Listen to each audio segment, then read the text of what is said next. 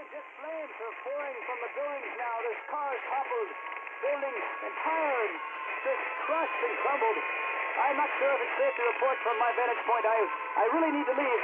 Civil Defense has informed me that the surrounding areas are in ruin. I see some people running now.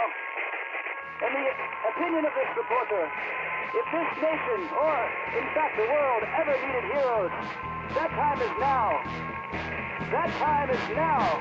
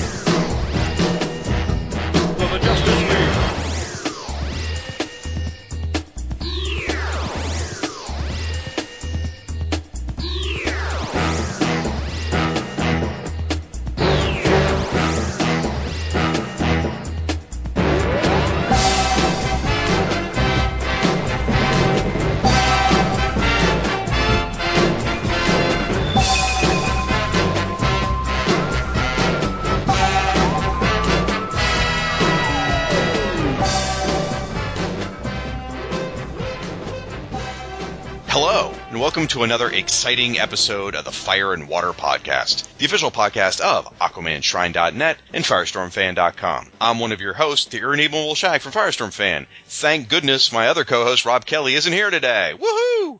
Instead, I have a very, very special guest, ladies and gentlemen. I have Mr. Kyle Benning from the King Size Comics Giant Size Fun podcast to help me fly through this comic we're going to talk about. And before he gets talking, you're going to notice the sound quality is a little different, and there's a reason for that. My good friend Kyle is actually in his natural habitat. If you listen to his show, you know that means he's in his car. And he's driving across the highways and byways of our country, aren't you, Kyle? That's right, I am. Thanks for having me aboard. Absolutely thrilled to have you here. Hopefully, if this all goes well, we're not going to distract Kyle so much that he actually drives off the road. I don't really want to have a snuff podcast. I don't think that would be appropriate for the kiddies.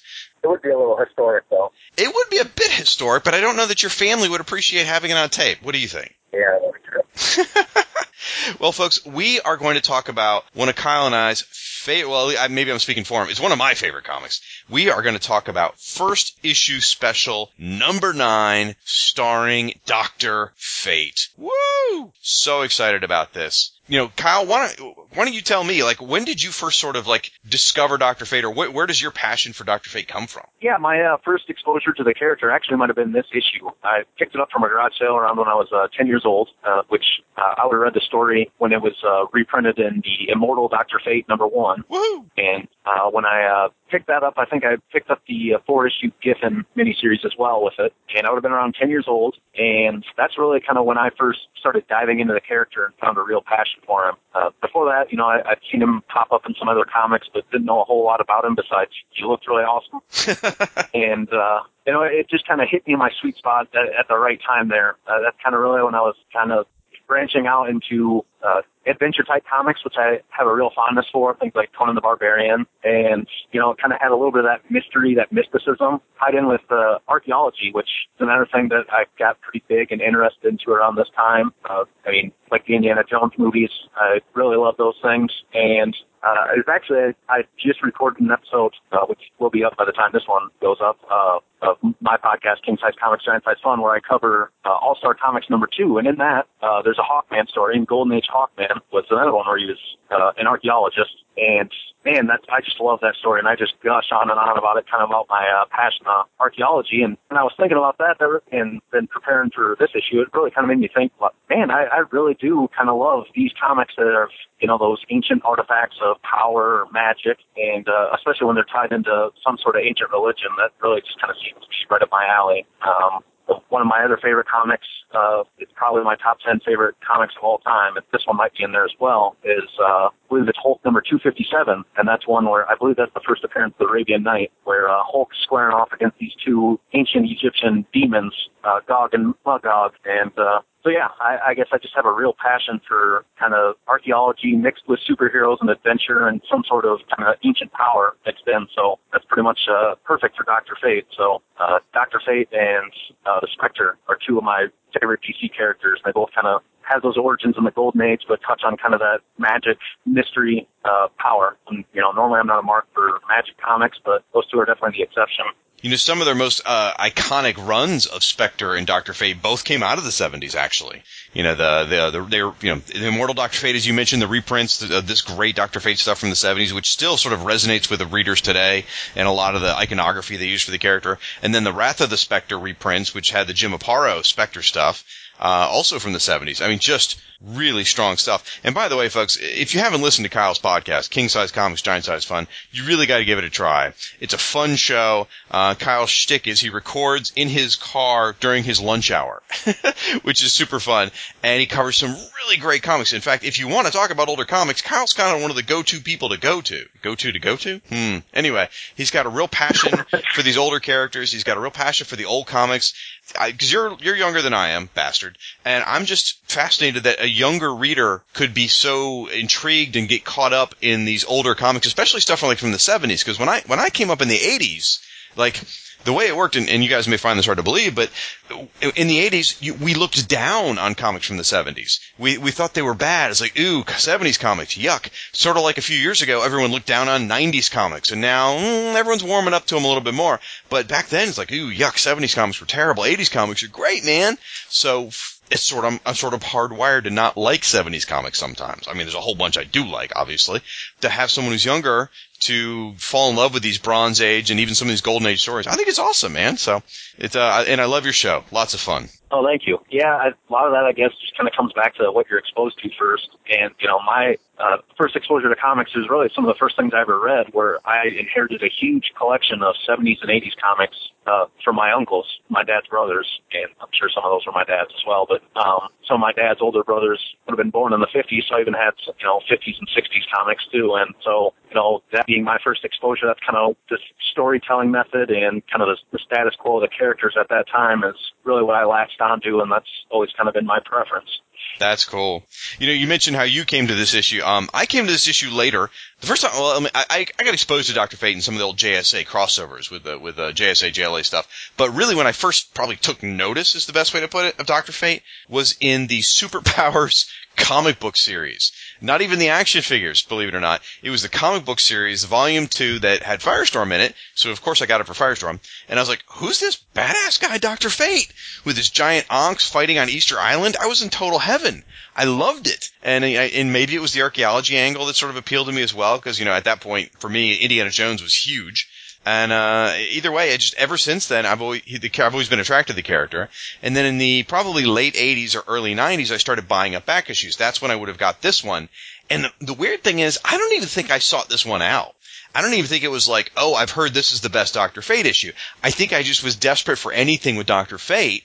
And I found this because honestly, to me, when I was a kid, Kubert wasn't a big draw. So the Kubert cover wouldn't have sold me by any means. But inside, whoa, just amazing stuff. So I love the character, always have. So, well, we should, before we get too much further, we should probably do in-stock trades.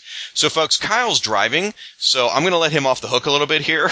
I'm not going to ask him to do an in-stock trades, but I know he would have done one because, he's a great supporter of the show, and, you can suck it, Bailey. So this guest would have brought one. Anyway, folks, this episode of the Fire and Water Podcast is sponsored in part by InStockTrades.com. InStock Trades is your best online source for trades, hardcovers, and other collected editions, all for up to 42% off with free shipping for orders of $50 or more.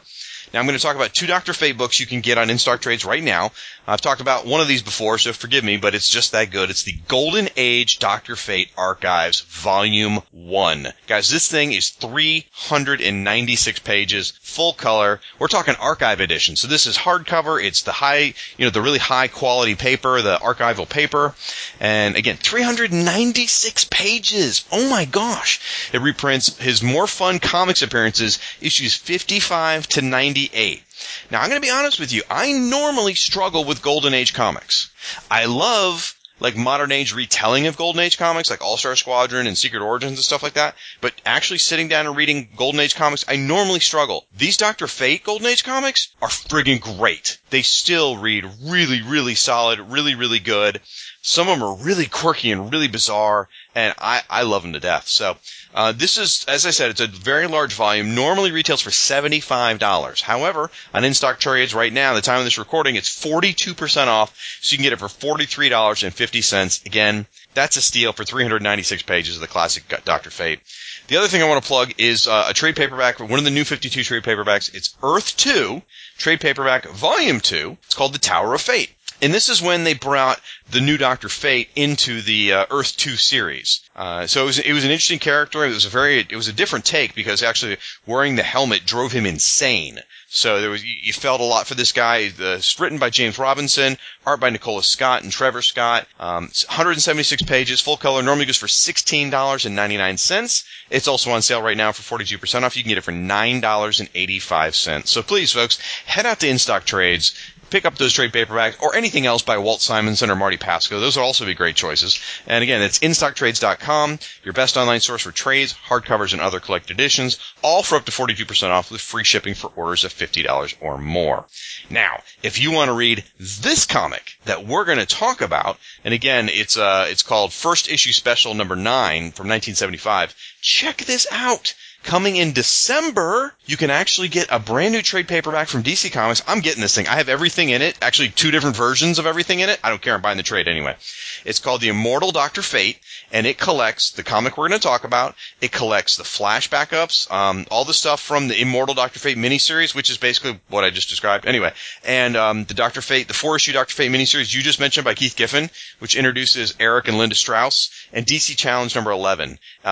224 pages. It's going for about $20, it looks like. Coming out in December. It's called The Immortal Dr. Fate. I am so excited for that trade. I other than the hardcover Dr. Fate, I don't think I have any Dr. Fate trades. So I think this is going to be great. Yeah, it definitely sounds exciting. Those are some great stories, so it's nice that they're finally getting reprinted. And they should be. People should be reading these great comics. I mean, they're so good. So, all right. Well, again, Kyle's driving. Don't want to endanger him, so I'm going to do the recap. Normally, as a guest, I would offer him the chance, but I'll do that, and then Kyle's going to lead us through the discussion on the back end. So, here we go, folks. First issue special number 9, cover dated December 1975. So go ahead and get out your magical time turner, and you can head back to September 18th, 1975. That's actually when it hit the shelves. So September 18th, 1975, and our thanks to Mike's Amazing World of Comics for that information. And you better bring 25 shiny pennies with you. Just make sure the print date on those is before 1975, or they're going to figure out, you're from the future, and you don't want that. That would just be a big headache. Also, if you want to read it, you can read the reprints in the DC Special Blue Ribbon Digest, number 3. It's also reprinted in The Immortal Dr. Fate, which is where I'm rereading it from. And I think you reread it from the Blue Ribbon Digest. Is that right, Kyle?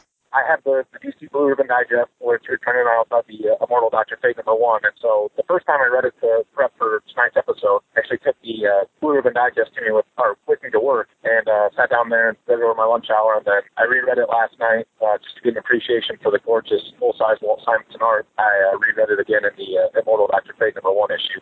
I'd love one. I would love one of those IDW. They do those. I don't remember what they call them, like masterpiece editions or something, where they're like enormous, like treasury size. Of this comic. Edition. Yeah, that would be great of this one. So, by the way, you can find this reprint in one more place. It was a trade paperback back in 1989 called The Art of Walt Simonson. So, all right. Well, I'm going to get into this, folks. You've got the original first issue cover. First issue special had a cover by Joe Kubert.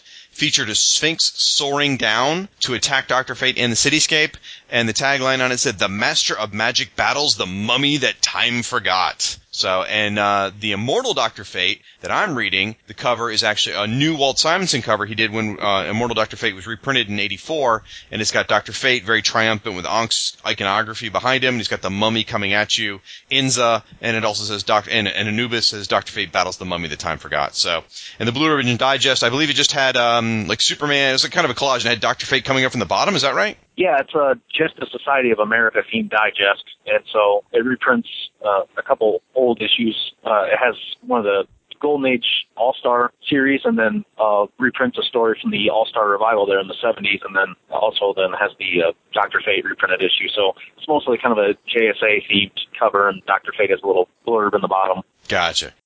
Well, getting into the comics itself, you've got writer Martin Pascoe, artist Walt Simonson, and editor Jerry Conway. This sucker's 18 pages long, folks. And here's kind of the recap. So the story starts off, it's midnight at Fate's Tower in Salem, Massachusetts. And Dr. Fate is flying out of the tower. He's responding to an urgent warning from the crystal orb of Naboo. And he flies to the Boston Museum of Egyptology, where Dr. McGill and Professor Anderson are taking a late-night visit to the museum. Now, while they're there, a sarcophagus opens and a mummy comes out and kills them. Turns out that this is the servant of Anubis. His name is, I believe it's Kalis, is how you say it. And there's a big triumphant announcement, Kalis lives! And this mummy has glowing red eyes, and when his mouth is open, you can see flames in his gaping mouth. Now, guys, I do want to say, the art in this book is astounding. This is more of a recap of the story, so we'll come back and talk about the art, but man, it is breathtaking, every bit of this thing. So, alright, getting back into the story. Dr. Fate shows up, him and Kalis have a battle, and we find out that as Kalis is growing more powerful, Dr. Fate is actually weakening. And Kalis steals Dr. Fate's amulet, the amulet of Naboo, and leaves Fate unconscious. Fate eventually wakes up, and when he does, he returns to Fate's his tower in Salem, and he's in a weakened state. And he says to Inza Nelson, which is Kent's wife, he flies through and he says, "I have returned your husband to you." So she takes the helmet off, begins to nurse Kent back to health, and they start to discuss how Dr. Fate and Kent Nelson are actually two different consciousnesses. They don't get into a lot of details, but they basically explain that when he puts the helmet on, someone else is actually controlling the body other than Kent Nelson. Well, as Inza's sort of doing this info dump for us and expressing her frustration about how it's very difficult on her, Kent falls asleep from exhaustion. And she friggin' snaps. She loses it. She has had enough. She's stuck in this tower all the time with no windows. She's not allowed to have any friends. She describes Kent as half a husband because he's, Dr. Fate the other half of the time.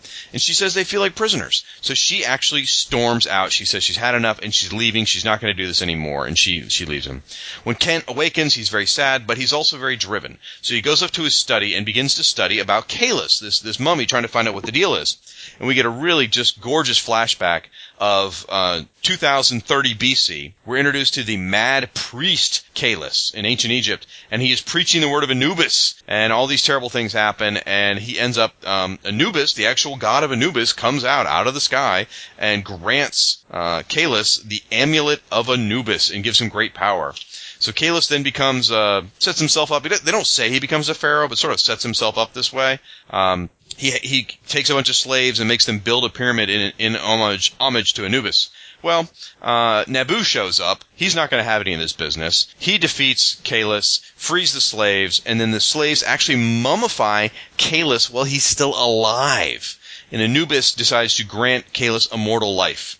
Well, Dr. Fate reads all this and finds out, and not Dr. Fate, I'm sorry, Kent is reading all this and figures out that this amulet all along was actually Kalis' amulet, and Naboo never told him that. Then we get a brief flashback, only a one-pager, but retelling the origin of Dr. Fate, and it's a little bit different than previous origins, but we'll just hit it real quick. It talks about 12-year-old Kent Nelson is in at these ruins of a Sumerian civilization. He's there with his father, Sven, who's an archaeologist. The 12-year-old Kent accidentally releases Naboo inside the tomb, and Naboo, who's been preserved all this time, and there's all this gas that pours out, and the gas unfortunately kills Kent's father. So Kent's obviously distraught. Naboo uses some magic to ease Kent's pain, and then it just kind of says from there on, Naboo raised Kent to adulthood, and helped train Kent into being in the mystical arts, and taught Kent to become Dr. Fate, and got him dedicated to preserving the natural order. So, then we click back, we find Inza. She's actually at a hotel nearby, and she realizes she's made a mistake. She blew her stack, she shouldn't have, she regrets storming out. One of the terms I've heard refer to her as it's not in the book, but they refer to her sort of as a hero's widow, sort of like a policeman's widow, meaning it's a woman or a spouse who has to stay behind while their spouse goes out and does something important, and they don't get to see them, they don't get to spend much time with them, they don't know if they're going to come home alive. It's that same kind of concept, like a policeman's wife has to suffer through. And she realizes that, what, she does love him, and really it's what she wants to do. She doesn't want to be his nursemaid anymore, but she does want to help. She wants to help Dr. Fate and help Kent. So she decides to go to the museum and do some investigating about Kahless.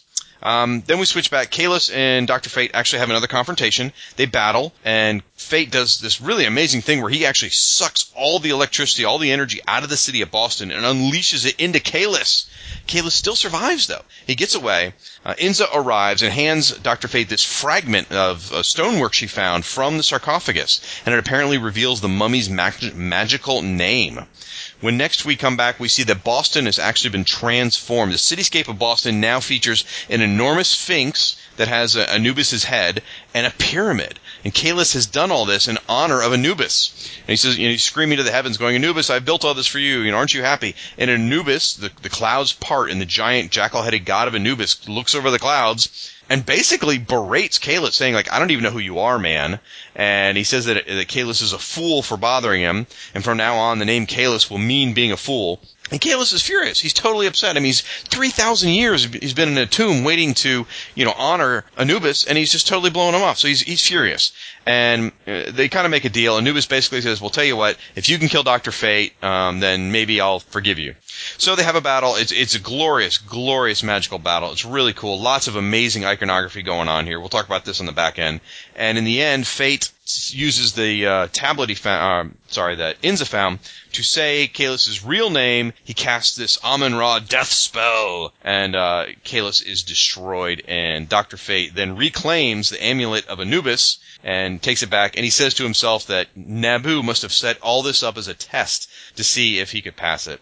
Then, thankfully, Inza shows up. She's reunited with Kent, and they have a nice moment where Kent actually says that they defeated Kahless together as a team, as a duo. It's not just Dr. Fate. It was Dr. Fate, Kent, and Inza together who did it. And that is the end of that story. Woo! All right, buddy. So what'd you think of it? Great synopsis.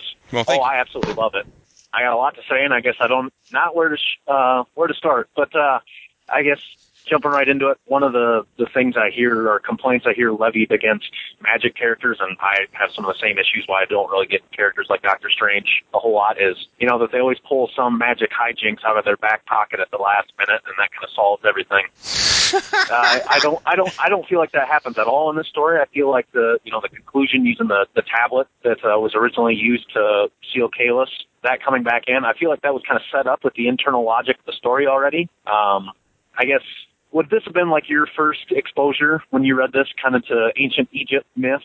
Actually, I was a really big fan of mythology. As a kid, I used to seek out mythology books and read them all on my own. I hadn't read a lot of Egypt mythology, but, so this may be, some of my more intensive exposure to it. What about you? Well, see, I always love mummies. That's probably my favorite of kind of the monster type things, which is really underused nowadays. All you ever see is vampires, werewolves, and zombies, but I always had a fondness for mummies. There were 3 mummy movies, Well, yeah, that's true. I love those things. Not the third one.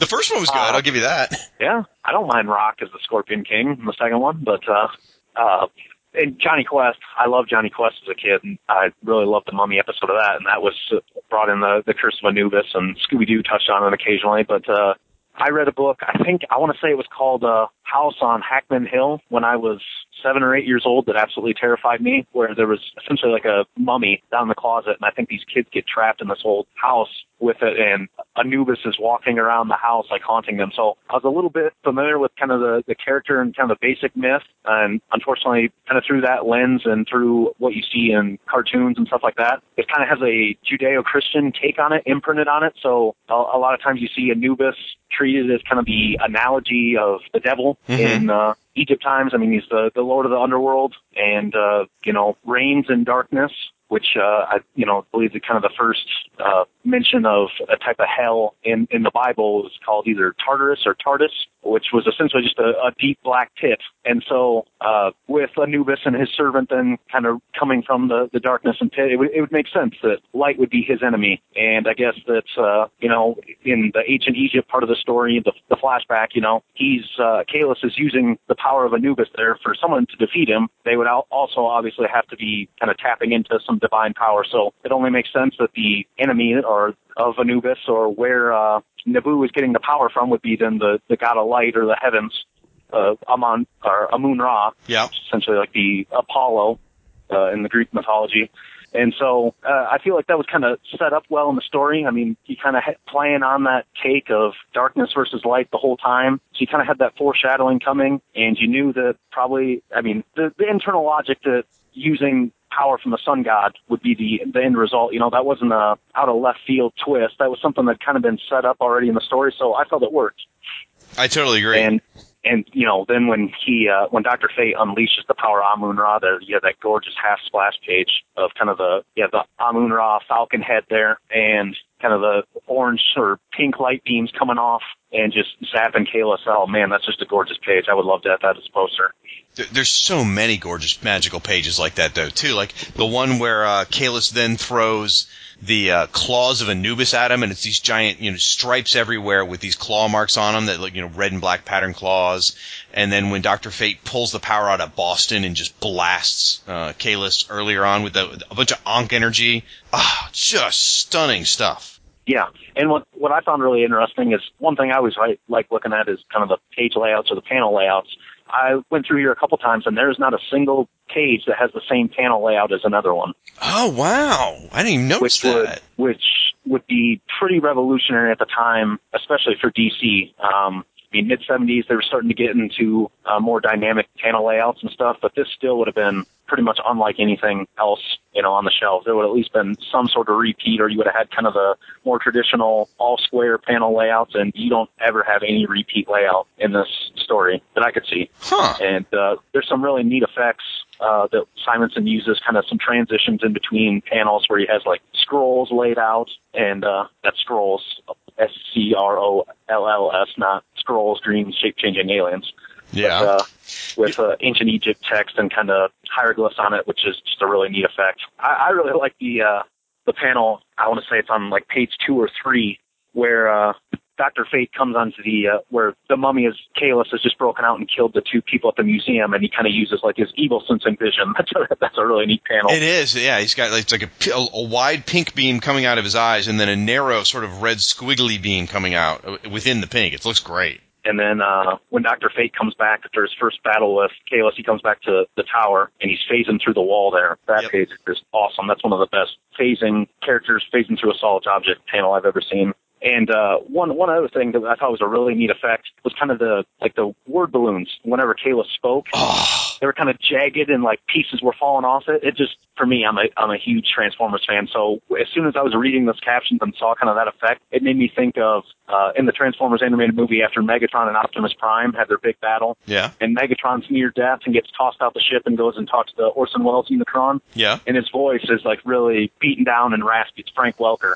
Yep. That's just the voice I heard in my head then when I was reading the captions. It was awesome. It's a great effect. Yeah, and just to describe it a little further as I'm looking at it, I mean, literally, it's just like Kyle said. It's a regular word balloon, but the very bottom is actually crumbling off like old masonry. It looks so cool. It's just an amazing effect. Now, here's something that might blow your mind, because I did a little research. I read some interviews with Simonson and Pasco about this in preparation for the show.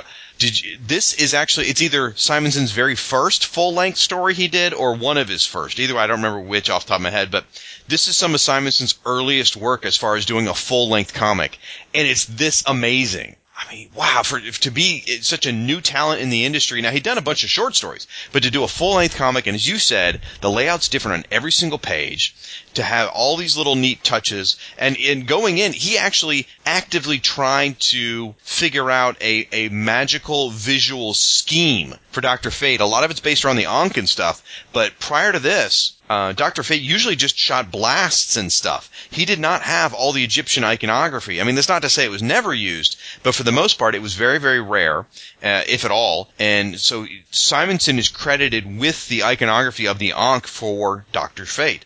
And what he did was he looked at what Steve Ditko did with Doctor Strange, because apparently Doctor Strange developed when Ditko did that, he developed a very visual style for what magic should look like.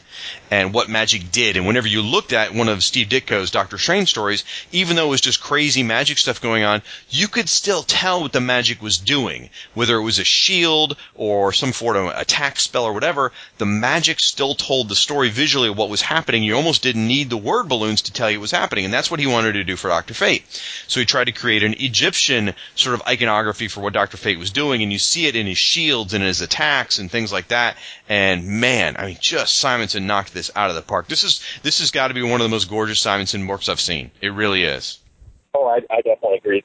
The art is absolutely flawless. There is not a single piece of a panel here that isn't perfect. And he used sound effects in a lot of fun ways. Like, they'll actually be, like, in one panel where those guys died, the two guys in the museum, the bottom panel is just this long, wide thing that goes all the way across, and it's just the word ARG! It's enormous.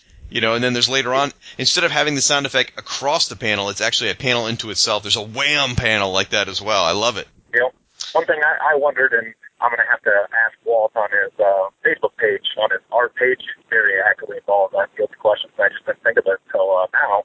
But the entire time we see Kayla, he's always got his mouth open, like he's screaming. Yep. You know, I wonder if that's intentional, because when the Egyptians actually mummified people, they never taped like their jaws shut. So a lot of times, whenever they find mummies, they're always shrieking because their jaw muscles have deteriorated and their jaw essentially just left open. So whenever they unwrap mummies, they find them in a screaming position. I wonder if that was a conscious take on that or a happy accident, I guess. Oh wow, that's really interesting. Huh? I didn't know. I didn't know about that.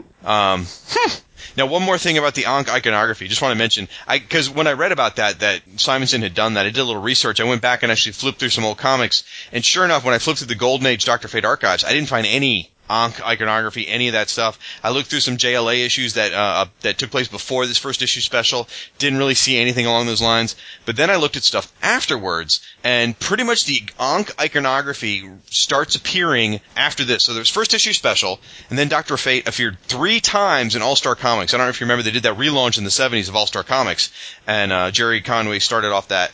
Anyway, so basically about 5 months later, after this comic hit the shelves, is when Dr. Fate started using that Ankh iconography, and it's carried through. And that's, as I mentioned at the top of the show, that's what really got me interested when I read that Superpowers comic, was all the Egyptian iconography stuff that they use. So cool. Oh, and Inza's car is totally badass. Like, what is that, like a 1930s Roadster or something like that? Yeah, that's awesome. So absolutely beautiful. So I've got some stuff I want to talk about also about the story. So I hope you don't mind. I'm going to jump into some of the story aspects. Some of the stuff that is kind of funny, like in my mind, were in this story, but now that I've reread it and really analyzed it, there's stuff that's not in here that I always thought there was. Like the whole thing about the Lords of Order and the Lords of Chaos. It's not in here at all. None of that's in here.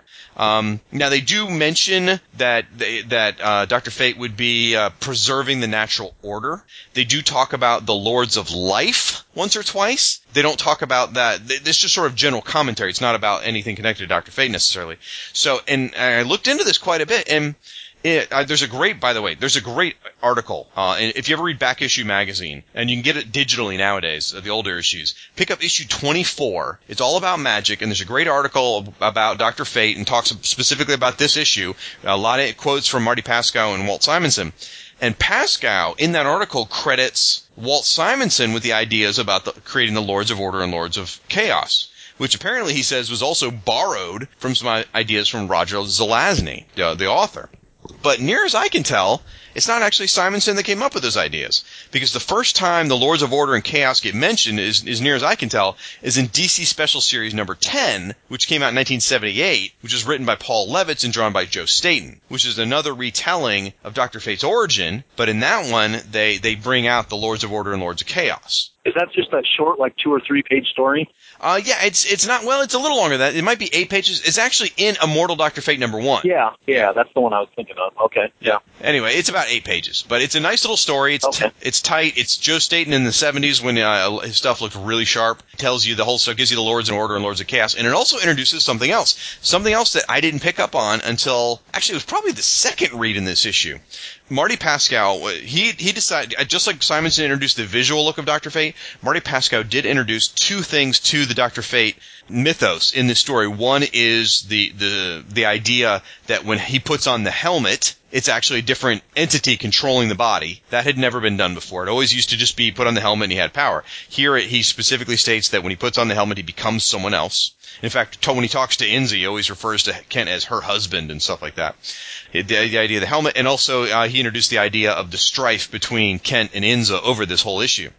Now, again, what I didn't pick up on until the second or third time I read it, they talk about him putting on the helmet as another entity. It's not Naboo that has taken over Kent's body in this. It's just an entity. Because, in fact, throughout the story, he refers to himself as a student of Naboo when he's Dr. Fate. He actually talks about at the end how Naboo never told him the truth about the amulet. He talks about how Naboo set all this up as a test for him. So, with the way Marty Paskow wrote this story, it's actually some other entity altogether, this Dr. Fate. It wasn't until, again, in that for the DC Special Series by Paul Levitz in 1978, where they did say that the helmet was actually contained the spirit of Naboo. So maybe I'm splitting hairs here. Maybe it's like, maybe I'm just so deeply steeped in my love for Dr. Fate that I'm really getting into the weeds on this. But I'm so used to the helmet being Naboo that it wasn't until I reread it I realized, wait a minute, he's not Naboo in this story. Yeah, that was something I kind of clicked for me momentarily, and then I just kind of skipped over, like, whatever, story's too awesome. Yeah, it's not a complaint. Not a complaint. Just a total nerdy, I love doing research on this kind of stuff, so I spent far too much time doing research on this stuff. Folks, if you want to read the story, my recommendation is pick up the Immortal Dr. Fate miniseries that Kyle and I have both now referenced. It was printed in the 80s. It's, I can't remember if it actually had new format slapped on the cover or not, but it was during that new format era where you got nicer paper, the colors really popped. I don't think there was any ads in it, if I remember correctly. It's a gorgeous collection. It's a 3-issue miniseries. It picks up this issue. It picks up that special series, Secret Origin I mentioned. It picks up all the backups that were in the Flash stories. It's great. Now, if you want to wait till December and pick up the trade paperback, you can, but you'd run the risk of forgetting about it between now and then. So I love these comics to death. They're so, so very good. Yeah, they're great. Martin Paskow, he's a writer that sometimes hit and miss for me. Sometimes some of his works get a little bogged down, a little bit convoluted. One that kind of sticks out. Mine is the first 2 issues of Comic Sense with the gorgeous Jose Luis Garcia Lopez art. Praise be his name. Yep, that's right. Being tough with the Flash, and that plot kind of gets bogged down and convoluted a little bit. I still love that comic, but this script and writing and pacing is near perfect. I think this is probably the best example of Martin Paskow to death that I've ever read. It's one of the interesting things that happened to them when they were writing this comic. They were literally in the middle of writing and drawing the comic when DC came to them and said, hey, we're changing the page count of our comics. They're going down from 20 pages to 18 pages. So they had to lose 2 pages of story halfway through the production of this comic. And I don't remember whether it was Marty or Simonson who said it. I think it was Simonson who mentioned in the interviews that what they had to do was to fix the 2-page loss is that's why they had Inza just off camera go and get the piece from the sarcophagus to try and kind of move the story along faster to get to the resolution. So all that was due to the page count getting cut. Could you imagine being halfway through a story and they tell you you're going to lose 2 pages? I mean, it's already just 20 pages, so you're losing, 10% of your book? Jeez. Yeah, wow. They pulled it off, though. They really did. Yep. I was going to talk a little bit about subsequent Dr. Fate. So now, you mentioned the Keith Giffen 4-issue miniseries, and then that was immediately followed by the J.M. DeMatteis 24, the first 24 issues, and then it was taken over by Bill Messner-Loebs. Did you read those Dr. Fate stories as well? Not consistently. I have a few of the issues. That's on the list of one of the many things I've been hoping to track down and complete my run on. But the few issues I have read, I absolutely love. Okay. I don't have a complete series of it. Well, the first 4-issue miniseries by Giffen is pretty trippy. That's where they introduce Eric and Linda Strauss, and they tell us that Dr. Fate was actually always intended to be a man and a woman merged. And that for years, Naboo, by inhabiting the helmet, was actually preventing Kent and Inza merging into being like the ultimate Dr. Fate. So you get Eric and Linda become Dr. Fate for a while. That leads into the J.M. DeMatteis 24-issue storybook drawn by Sean McManus. Oh, I love that series. Now it gets. I'm going to use the word preachy, and I mean that literally because there is a lot of religion in it, and it does sort of kind of talk about it quite a bit. But I don't care. I loved it. I thought it was fantastic. There's a lot of stuff about reincarnation in it, and it leads a certain path, and it's a great 24 issues, and it actually has an incredibly satisfying conclusion. And then when he left, Bill Messner-Loebs took over the book, and that was really mainly about Inza as Dr. Fate for quite a while. And I'm sort of proud and embarrassed to say at the same time, I actually have a lot of letters printed in the Bill Messner-Loebs run of Dr. Fate. I was writing into that book quite frequently, and I got printed in a number of issues, so I don't know whether they were just really desperate for letters or mine were any good. I don't know which. You can say whichever you want there. I enjoyed it. And, you mentioned earlier about how Magic gets sort of a bad rap, and a lot of people get on its case. I'm one of those people, ironically. I love Dr. Fate and the Spectre, and yet I get really mad about comics with Magic quite often. The comics that aren't written as well, let's put it that way, when they use Magic, it does come down to one character says, "I love you," and that love creates enough power to defeat the bad guy. And it's just like, oh, it's crap. Yep. I can't stand that. I can't stand that backdoor. Yeah, or by the hoary host of Hoggoth, I've thought of this spell that's going to give you hemorrhoids, and that'll cripple you from defeating me in the fight. Exactly. Yeah, whereas this one, I felt like they kind of laid the groundwork for themes of light versus darkness, and set up enough stuff that it was a very natural progression in the story when Inza shows up with the piece of the sarcophagus, and that's, the piece of the puzzle to garner enough power of light to overcome Anubis and Kahless, and then on top of that, Anubis kind of screwing Kahless over. I mean, he is, like I said, kind of been aligned with like the Christian devil, and so, that deceit is very in character for him there. Both of those kind of twists seem very natural in the story. Yep. Now we just need a Dr. Fate Stargate crossover, because, with all the Egyptian mythology, that'd be perfect, so. I don't know. Pretty awesome. I'm not really serious, I promise you. I don't know if you're reading any DC stuff currently, but, we just got to see, recently we got to see the classic Kent Nelson Dr. Fate in Convergence, Convergence Justice Society America. I've only read the first issue, I haven't read the second one, it's sitting in a stack by the bed, but it was great seeing Dr. Fate, classic original Dr. Fate in action. That was really exciting for me. Did you pick that up? I picked both issues up. I have not read them yet. I'm really far behind. I've pretty much picked up all the Week 4, all the kind of multiple Earth titles, except for the Charlton one, just because it's written by Scott Lobdell. I think I'd probably rather read a Charlton World comic written by Rob Liefeld than I would Scott Lobdell right now. But wait, which one was that? The Blue Devil or the Blue Beetle one? Yeah. Really? Because I read the Blue Beetle one and thought it was really, at least the first issue was really good. I didn't know that was a Scott Lobdell book. Huh. Maybe, it's DC and they like to change things at the last minute. But when it was solicited, it was Scott Lobdell was the writer on the Charlton book, and every New 52 book I've read by him, which ends up being quite a few, has just been complete poison. So I've said, not worth my $8. Well, Scott Lobdell and I have a long history where, like, I actually enjoyed some of his Marvel stuff. Like, I really dug his Alpha Flight work. I enjoyed some of his X-Men stuff. So now I haven't read any of his New 52 stuff. I've heard, well, that's not true. I did read his Teen Titans and it was terrible. But, maybe going back to revisiting this Charlton stuff was better his work. I don't know. Either way, I enjoyed it. But definitely read those JSA, Convergent ones. At least number 1 was really good. I'm assuming number 2 is going to be just as good. I'm really looking forward to those. I just need to dedicate some time to sit down and taking the time to read them. I'll probably do a episode, then recap when I do get around to covering them. Cool. That'd be great.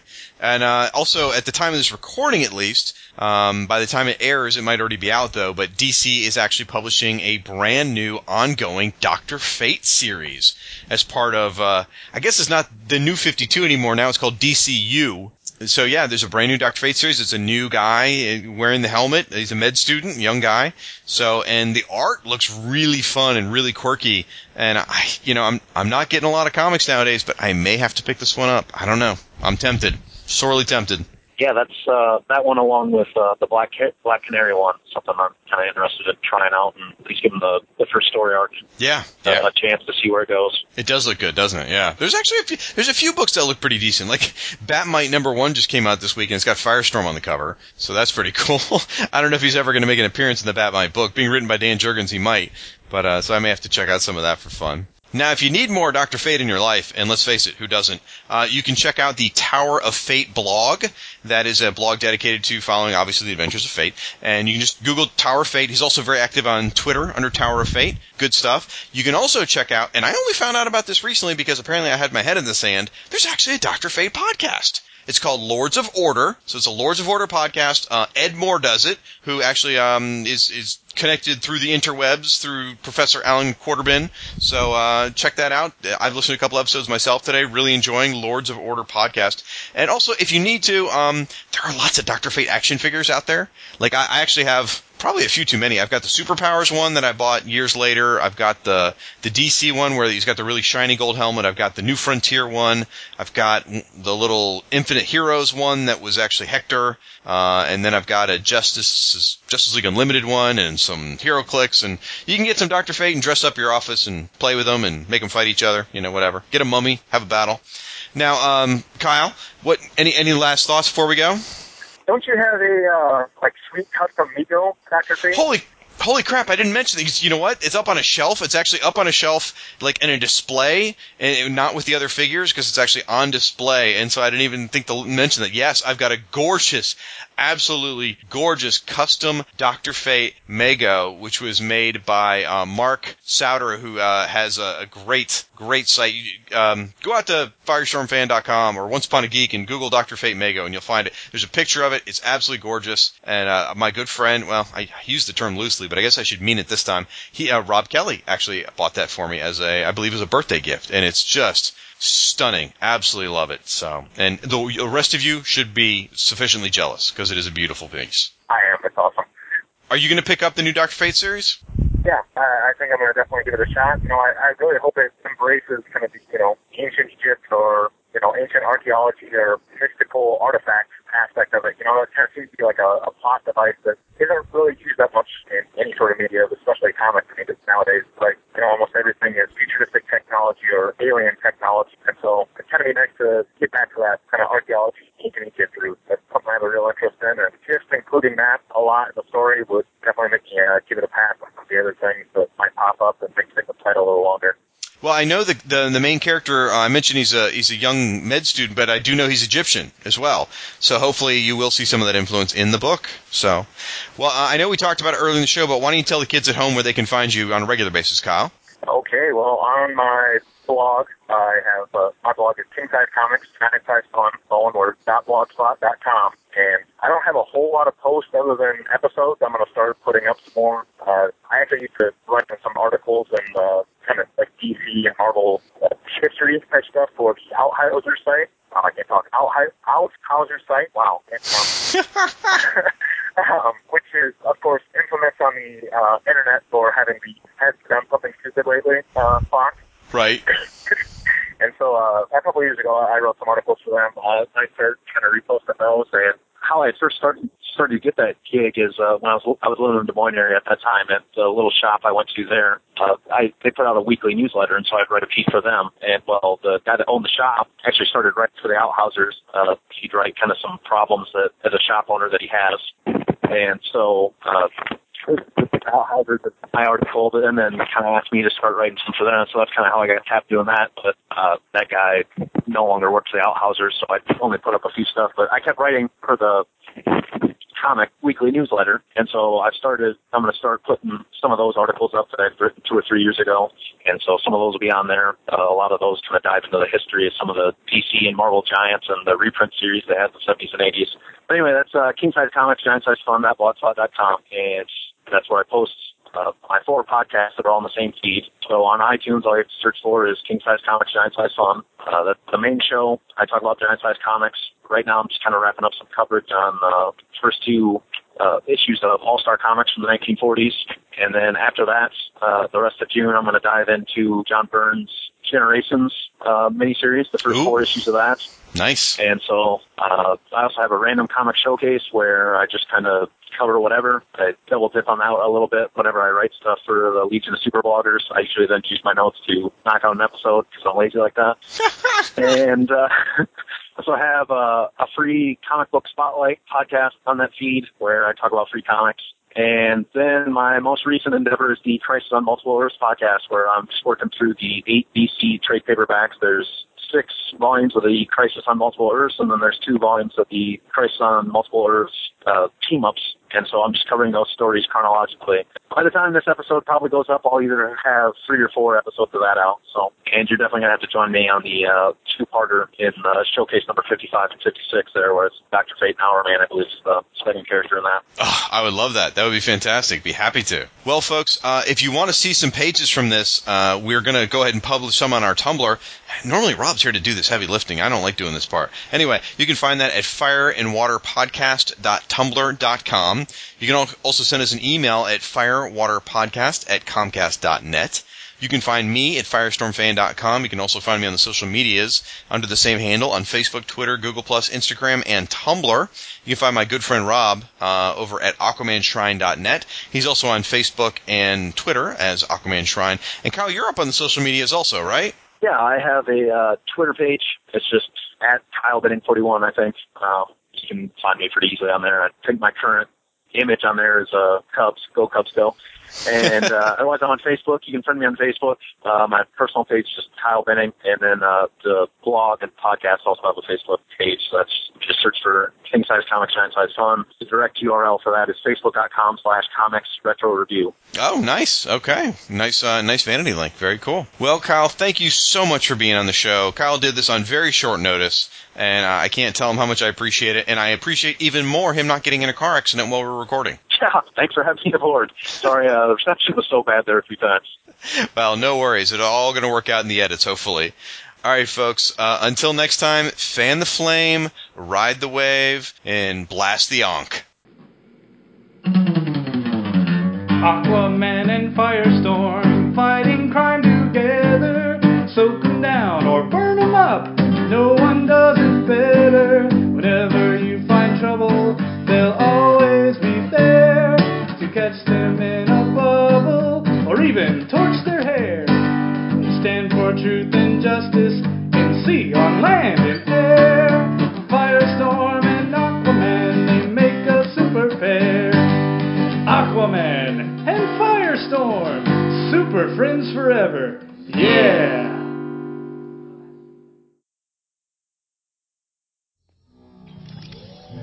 This is Kent Nelson, a friend. He is 106 years old. Guy doesn't look a day over 90. And he has been missing for 23 days. Kent was a charter member of the Justice Society, the precursor to your mentor's Justice League. Of course. Nelson was Earth's Sorcerer Supreme. He was Dr. Fate. More like Dr. Fake. Guy knows a little advanced science and Dumbledore's it up to scare the bad guys and impress the babes. Kent may simply be on one of his walkabouts, but he is caretaker to the Helmet of Fate, the source of the Doctor's mystic might, and it is unwise to leave such power unguarded.